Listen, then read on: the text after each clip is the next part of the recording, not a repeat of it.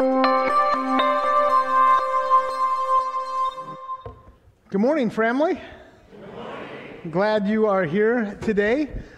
We have been in a series called Heaven on Earth as we're in Advent and kind of celebrating and anticipating and moving towards Christmas. Yeah. I always, we're going to talk about anxiety, so I'm going to create just a little anxiety for you. Christmas is in 2 weeks. Some of you are like, I can tell you that's what it is for the staff through all of this. Well, last week we talked about hope and how important that was, and that hope comes from putting your trust in God. You know, you put your trust in something, whether you put your trust in yourself, and your cleverness and your resources, or you put your trust in politicians. That seems like a bad idea to me, whichever side you're on. You know, whether you put your trust in whatever you put your trust in is kind of what you're looking for life, right? You know, it's almost a betting term, right? You put your trust in, you put your money on a horse, you know, kind of a deal. But really what you need to do is put your trust in God, amen? That's what gives us hope, because internally we just know that's the only thing we can really rely on. I mean, you don't even have to think about it very much. Let's see, should I trust myself or should I trust the God of the universe? God of the universe seems like a good choice, you know, in all of that. So we talked about that. So the next 2 weeks especially, we're going to kind of talk about the benefits that come out of putting our trust in God.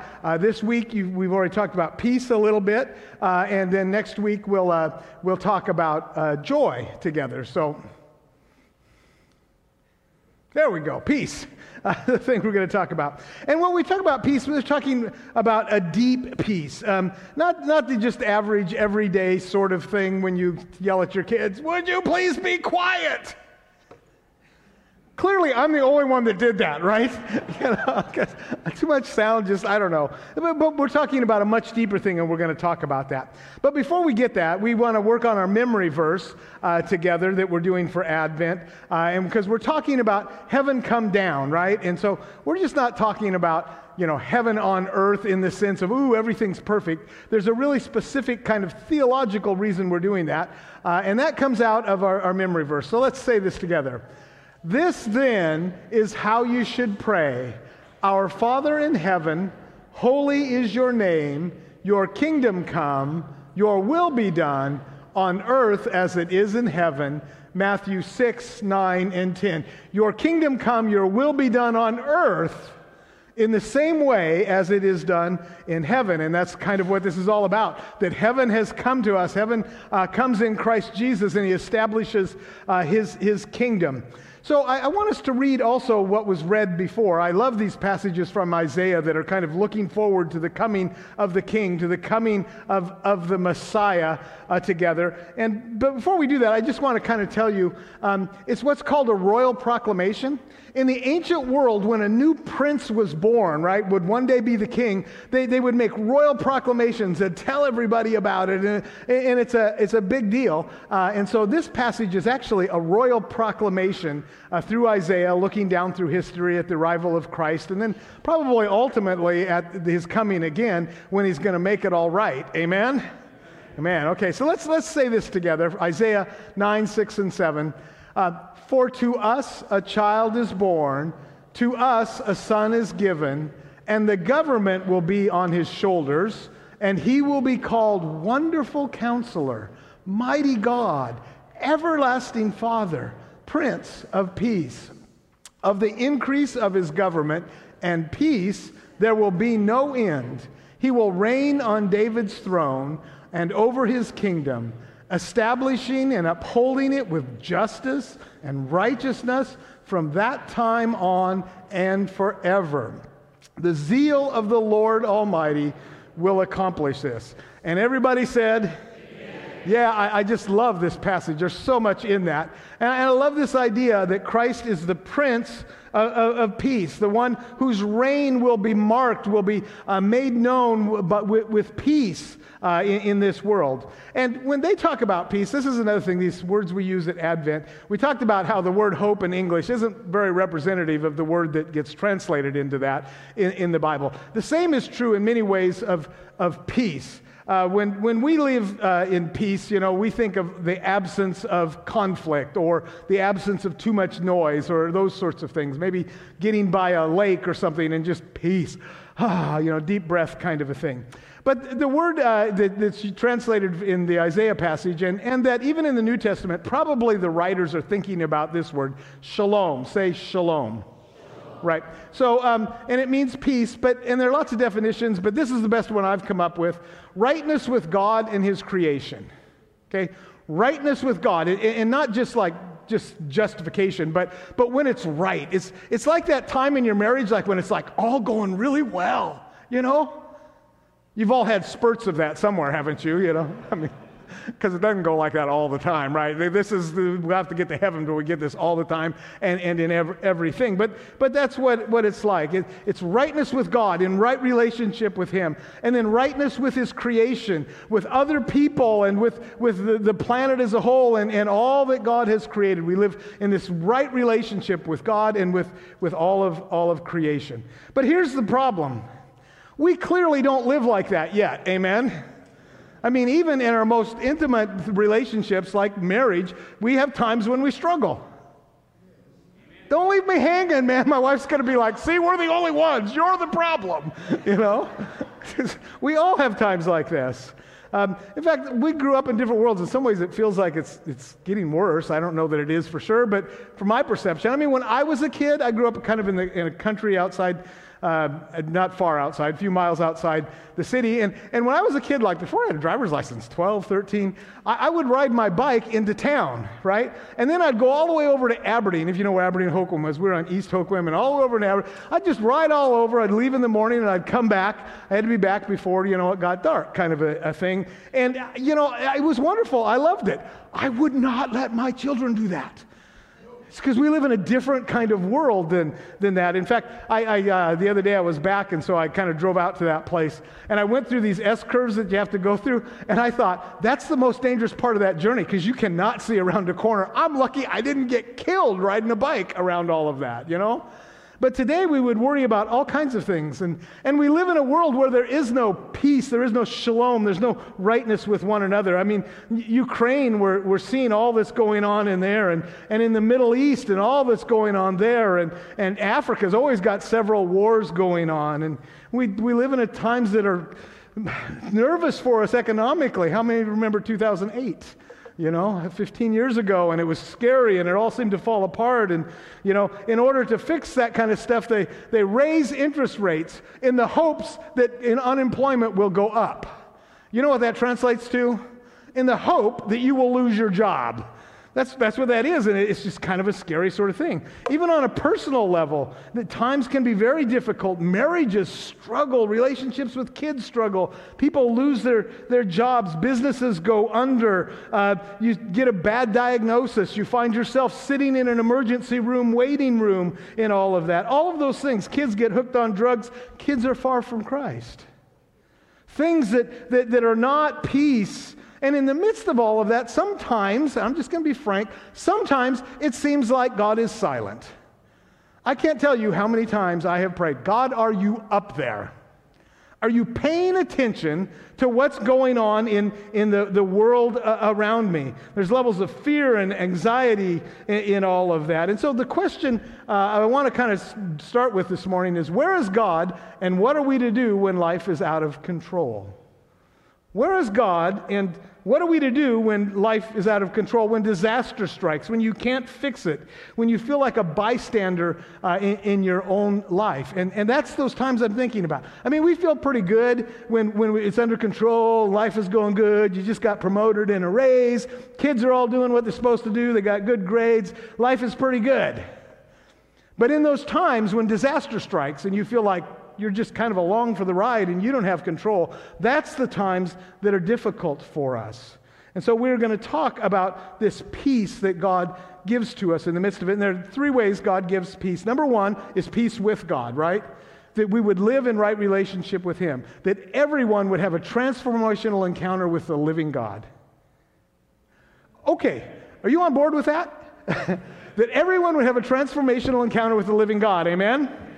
Yes. And I just want to say, if you're here and you have not, if you haven't experienced personal relationship with Christ, I want to encourage you to take that step, even this morning. You don't have to pay attention to anything else I say. Just talk to God for a while, okay? Confess that you need Him, right? We all have a past. Ask Him to come in, okay? Turn away from what you were doing before, and then let Him come in, man. And then tell me or one of the pastors or somebody, we would love to baptize you, okay? We'd love to have you be a part of that. But then there's also this peace that God gives us, okay? Peace from God, and that's what we're going to talk about. And then the third kind of peace is kind of the peace in the world. We're called to be peacemakers. I wish I could talk about that. I want to talk about the peace that comes from God. So the Apostle Paul talks about this decades after Christ walked on the earth and hundreds of years after the prophecy.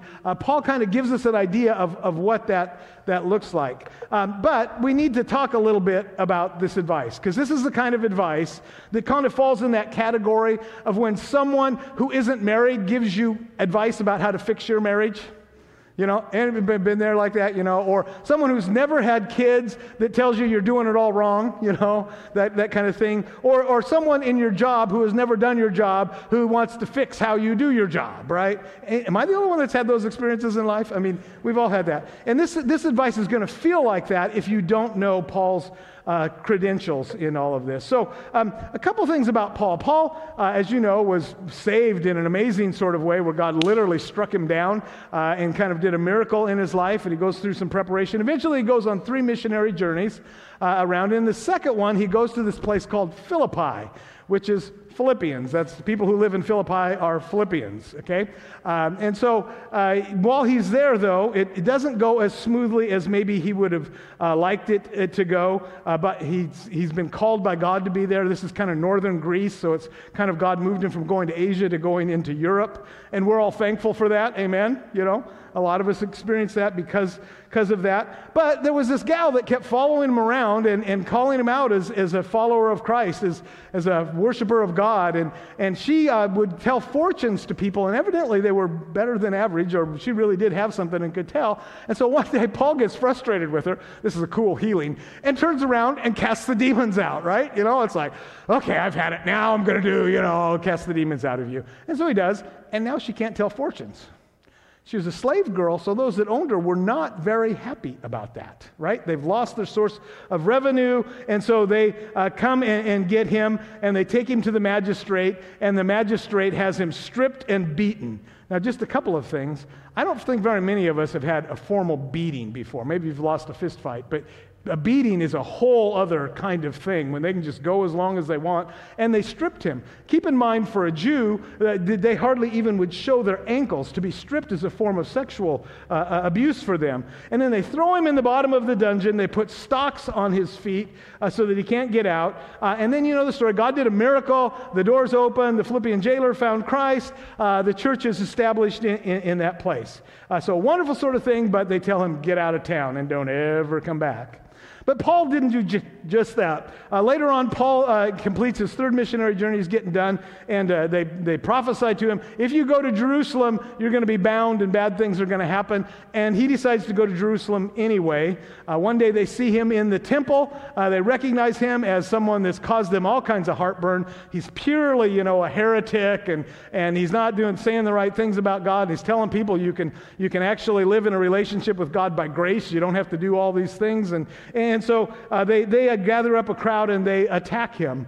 And literally the Romans, they would intend on beating him to death again. And the Roman guards rescue him through all of that. And then as he's going to see the magistrate, he says, can I talk to the crowd for just a minute? And the guy's like, okay, maybe we can calm this all down.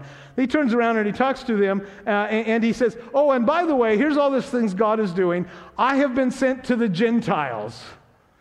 And that just makes the crowd go bananas because everybody knows Gentiles are sinners. Okay? You can't talk to Gentiles. They're barely people in all of this. And so the crowd just goes nuts again through all of that. And so the commander orders him beaten again. This guy just gets beat up on a lot. And eventually they chain him up. And then they decide, before he takes the beating, I love this, when he was young, he took the beating. Then he told him he was a Roman, right? And they're like, oh no, we're in trouble. This time he's a little older and wiser. And before they beat him, he says, by the way, I'm a Roman citizen.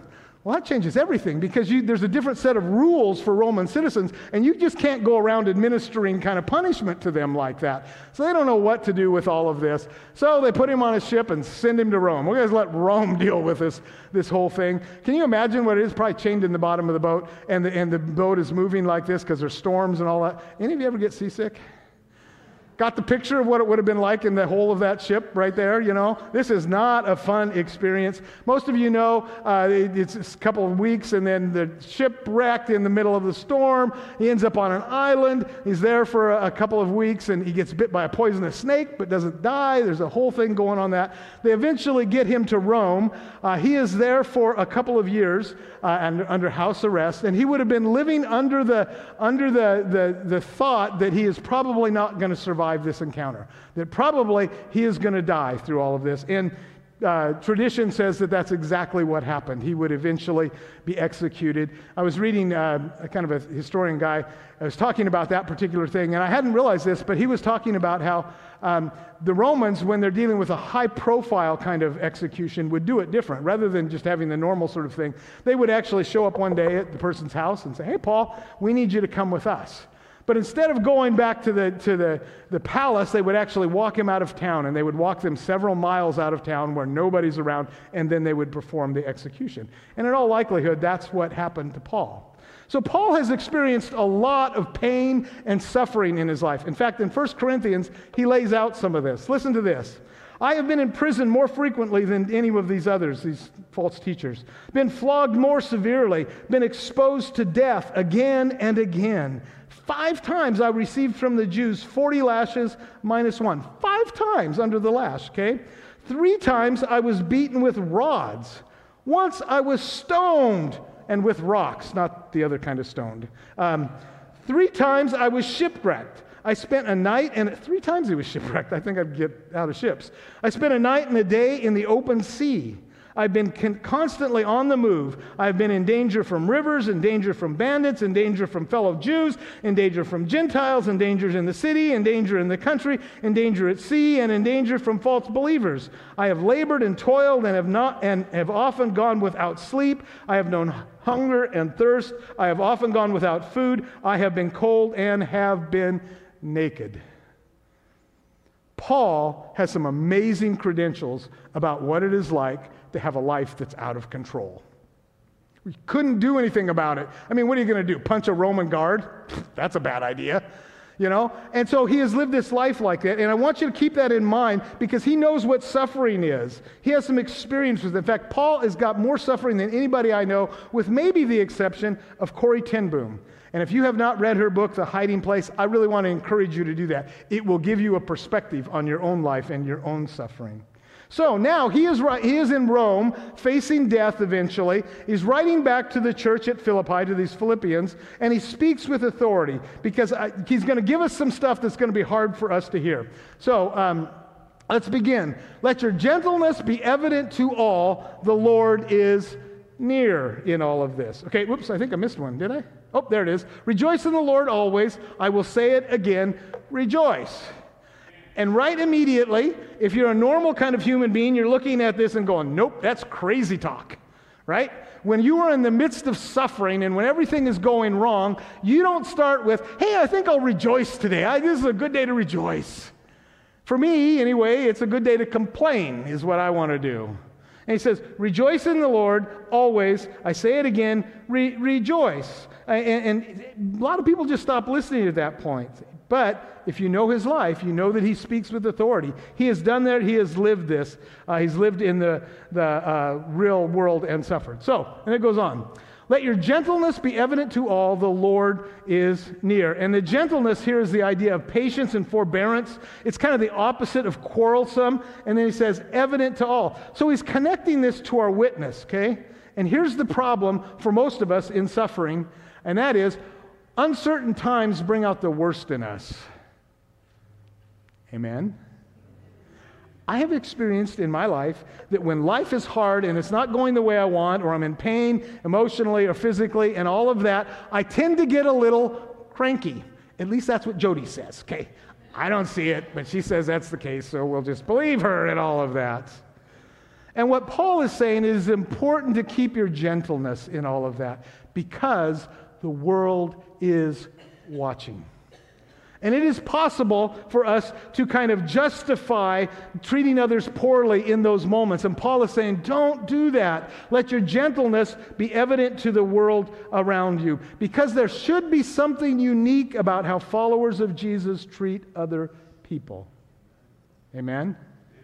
The ethic of our faith is so important, how we interact with one another. And that is especially true in those times when it is most difficult for us.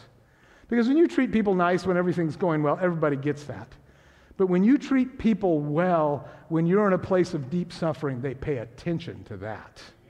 There's something in that person that's different. There's an issue here with communicating with our world. Then, goes on, do not be anxious about anything. Nope, that's it, we're done. Can't do that, that's not possible. He must not have a clue as to what's going on. And yet he did, okay? We live in a time, if you notice this, anxiety is at epidemic levels. It's just everybody is just tense and worried and there's stuff going on. And so here's my definition of anxiety. Anxious is unproductive anxiety about circumstances, even really bad circumstances. And by unproductive, I mean some anxiety is productive. A certain amount of stress makes you perform better, right? But when we get to that point where we're having lots of anxiety about something we can't control, that's destructive. Or we're just constantly anxious all the time. There's lots of research into it. Our bodies aren't made to have that. And for the Philippians, that was probably a part of it. Probably most of them were poor, and a lot of them were slaves, and they had difficult, hard things. And Paul is saying, my experience in all of this is that there's something you can do about this. And here's the good news. That's the hard part of the sermon, right? You're all going, oh my goodness, we're never going to get this done. Here's where Paul turns the corner and gives us the secret sauce. Say secret sauce. I know I'm dating myself, McDonald's commercial, okay? Secret sauce to how to deal with extraordinary circumstances. He starts out with this. But, okay, instead of the anxiety, instead of that stuff, but in every situation, okay, no matter what it is, here's the important part of all of this. Do this instead of worrying, okay? He goes on, by prayer and petition with thanksgiving. We know what thanksgiving is. The word for prayer here is a word for like formal prayer in a group. I call this kind of our laundry list or shopping list with God. Hey, God, if you could do this, and you could do this, and you could do this, that would be really good. The important word here is the word petition. Say petition. Okay, petition carries the idea of passionate emotion because of need.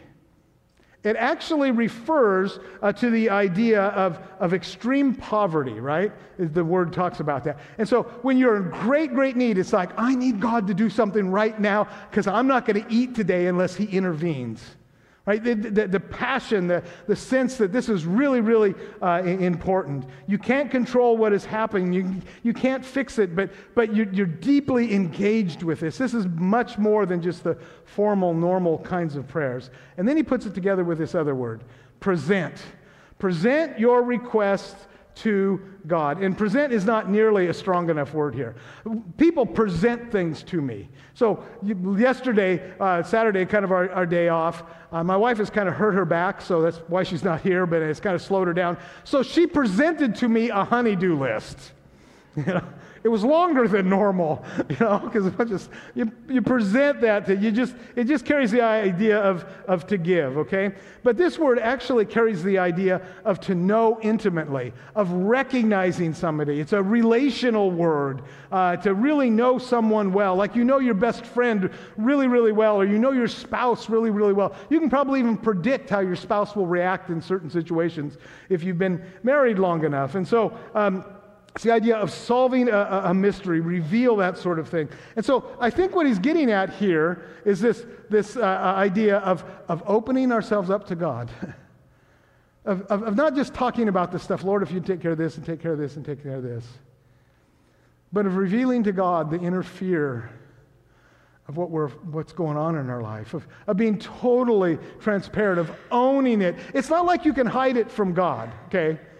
But there's a difference between knowing that God knows and embracing that reality, right?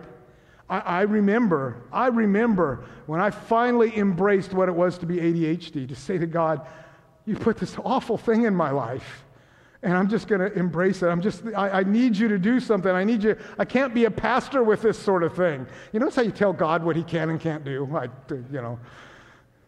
But that moment was liberating for me. There's a freedom, there was a peace that came, and we'll talk about of this. So lay yourself bare before God. What's really going on? What are your deepest concerns? What are you really afraid of in all of this? And so, let me put it this way. Paul is telling us that God works in our vulnerability. I hate that. I wish God would just give me strength and make me super powerful and make me a superstar, you know? Well, that's not the way God works. And this isn't the first place this comes up. In fact, Paul talks about this a lot. Over in 2 Corinthians, he says this. Get this. He says, because of these surpassing great revelations as God gave me, therefore, in order to keep me from becoming conceited, I was given a thorn in the flesh, a messenger of Satan to torment me. There's another thing that's going on in his life. 3 times I pleaded with the Lord to take it away from me, but he said, my grace is sufficient for you. For my power is made perfect or complete in weakness. Therefore, I will boast all the more gladly about my weakness. You know, maybe we should just start that. You know, we just all go around and we boast about our weakness, you know, because we like to boast about our victories, boast about my weakness, so that Christ's power may rest on me. So that Christ's power may rest on me. That is why, for Christ's sake, I delight in weakness. I just do that all the time, just going around, look at all my faults. It's so great. It's wonderful, yeah. In insults, in hardship, in persecution, in difficulties. And here's the thing we talk about. For when I am weak, then I am strong. For when I am weak, then I am strong. Paul is talking about this very sort of thing when we suffer, about getting transparent before God, about admitting our weakness, about admitting that we can't control it and we need him to do something in this. And here's the promise, here's the benefit now. And the peace of God, which transcends all understanding, will guard your hearts and your minds in Christ Jesus. Somebody say amen. Yes, we've been going through all this to finally get to that. This is God's peace, the peace that comes from God. It isn't yours. You don't get this by gritting your teeth. You get this by an infusion of the living God into your life in that place of difficulty. And then transcends all understanding. It makes no sense.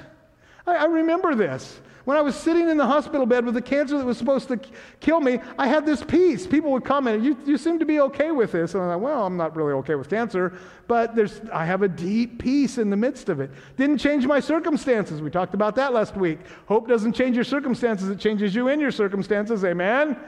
And that's what peace does. It changes us in our circumstances. And it doesn't make any sense. We should be stressed out and we should be angry and we should be bitter and all of those sorts of things. And yet, because we have the peace of God, we can maintain the gentleness. Because there's something powerful. It's supernatural. Hope is at work in us. And the fruit of hope is this peace that comes from Christ. I've experienced it several times. Never more than when I had cancer, but I experienced it when God called me to seminary. Because I had to pack up and move across the country. I was like, there is no way. And yet there came a time where the Lord gave me peace. When I had to come back here, it's like, oh, there is no way. And God gave me peace. And when He gave me peace, I knew that He was calling me away from that place and calling me to a new place. So let's do a little test, okay? We're going to see how this works. If you have ever experienced God's peace, the supernatural peace, while in extraordinary circumstances, would you raise your hand? Look at that. God is still moving today. Amen? Let's give God a hand, man. That is gratefulness to God. All that He is doing. Yeah. And so if you've never experienced that peace, I hope you looked around and saw what was going on. That is available to you today. Amen? Okay. That is available to you today. Amen? Oh, yeah, I saw enough hands that that's where it's be. And then it says guard or protect. I think, I don't know how to think about this, but my imagination goes wild, ADHD. And I think like a big old angel by the name of Peace that just stands around and guards my peace that's in my life, you know. And he, no, you can't come. Get out of here, anxiety. Ooh, problem. No, you go out of there, you know. And I don't know how that guard works, but I do know this. He guards us in a profound kind of way. So we are not talking about the normal, average, everyday peace that we mostly seek during the workday. This is the peace that causes a mother of toddlers to lock herself in the bathroom while the kids are going, Mom. How many of you have experienced that, ladies? Some way. This is deep down that the world cannot understand or molest because the King of Kings, the Prince of Peace, has given it to you. Amen? So quickly, I want to just kind of talk about how to get to this place. The makes no sense kind of peace. Say, makes no sense kind of peace. I know that's really bad English, you know, but forgive me. It'll help you remember. Number one, you need to seek peace with God. That's the first thing. If you want God's peace, you have to seek peace. You have to ask Him into your life. You have to ask Him to forgive your past. You have to let Him take control. You have to put your trust in God in all of that. Number two, you have to get real with God. You got to let Him into those places that you don't want to let Him into. Those places of fear, those places of shame, those places of control that you're holding on to. I remember as a kid, the old-timers had a great illustration. They say, we let God into our life, into the home of our life, and we let Him into the bedroom, and we let Him into the kitchen, and we let Him into the rec room and all of that. And then, you know, we grow a little, and we open up the closet. We let Him into the closet where there's kind of a mess in there, and we let Him into that other room where we throw everything when company comes over, you know, all of that. And then they're still struggling with God. And finally, one day, we grab that box that's in the closet on the top shelf, way in the back. It's got comforters laying all over it. And we let Him have that one thing. It's what I call the secret file that nobody knows about, maybe not even your spouse. And you'd be deeply ashamed if anybody knew about that. And that word for transparency is that idea, is letting God open up into that place, to let Him bring healing in life. You got to get real with God. And then you got to put your absolute trust in God. You got to say, okay, I'm with you no matter what. And you remember I said, I trust God, and I trust God even if I don't get what I want. And at that point, it was my life. I'm telling you, that's not because I'm some sort of super Christian, because I am not. That's because I serve a super God that infused that life into me. And then ask God for His peace. Ask God for His peace. Say, Lord, I'm at the end of my rope. I can't control this if you don't come through. And in the meantime, I put my hope in you, but in the meantime, I need something from you. I need peace. So ask God about it. And then finally, get involved in bringing God's peace to others. Get involved in spreading the word. Get involved in that. Because we are supposed to be involved in heaven coming to earth. Amen? That we bring peace where there is no peace. That we work towards His kingdom of God and bringing it in this place. Will we get it all done before He comes back? No. But in the meantime, we're going to do it. That's why we do compassionate ministries. That's why we do all of these sorts of things. That's why we listen to one another. That's why we love on one another, that we might bring His kingdom from heaven into earth in this place. So if our musicians would come, I want to close with a great passage from Isaiah, and I want us to, can I help you out? Okay. All right. Let's read this together, okay? You will keep in perfect peace those whose mind is steadfast because they trust in you.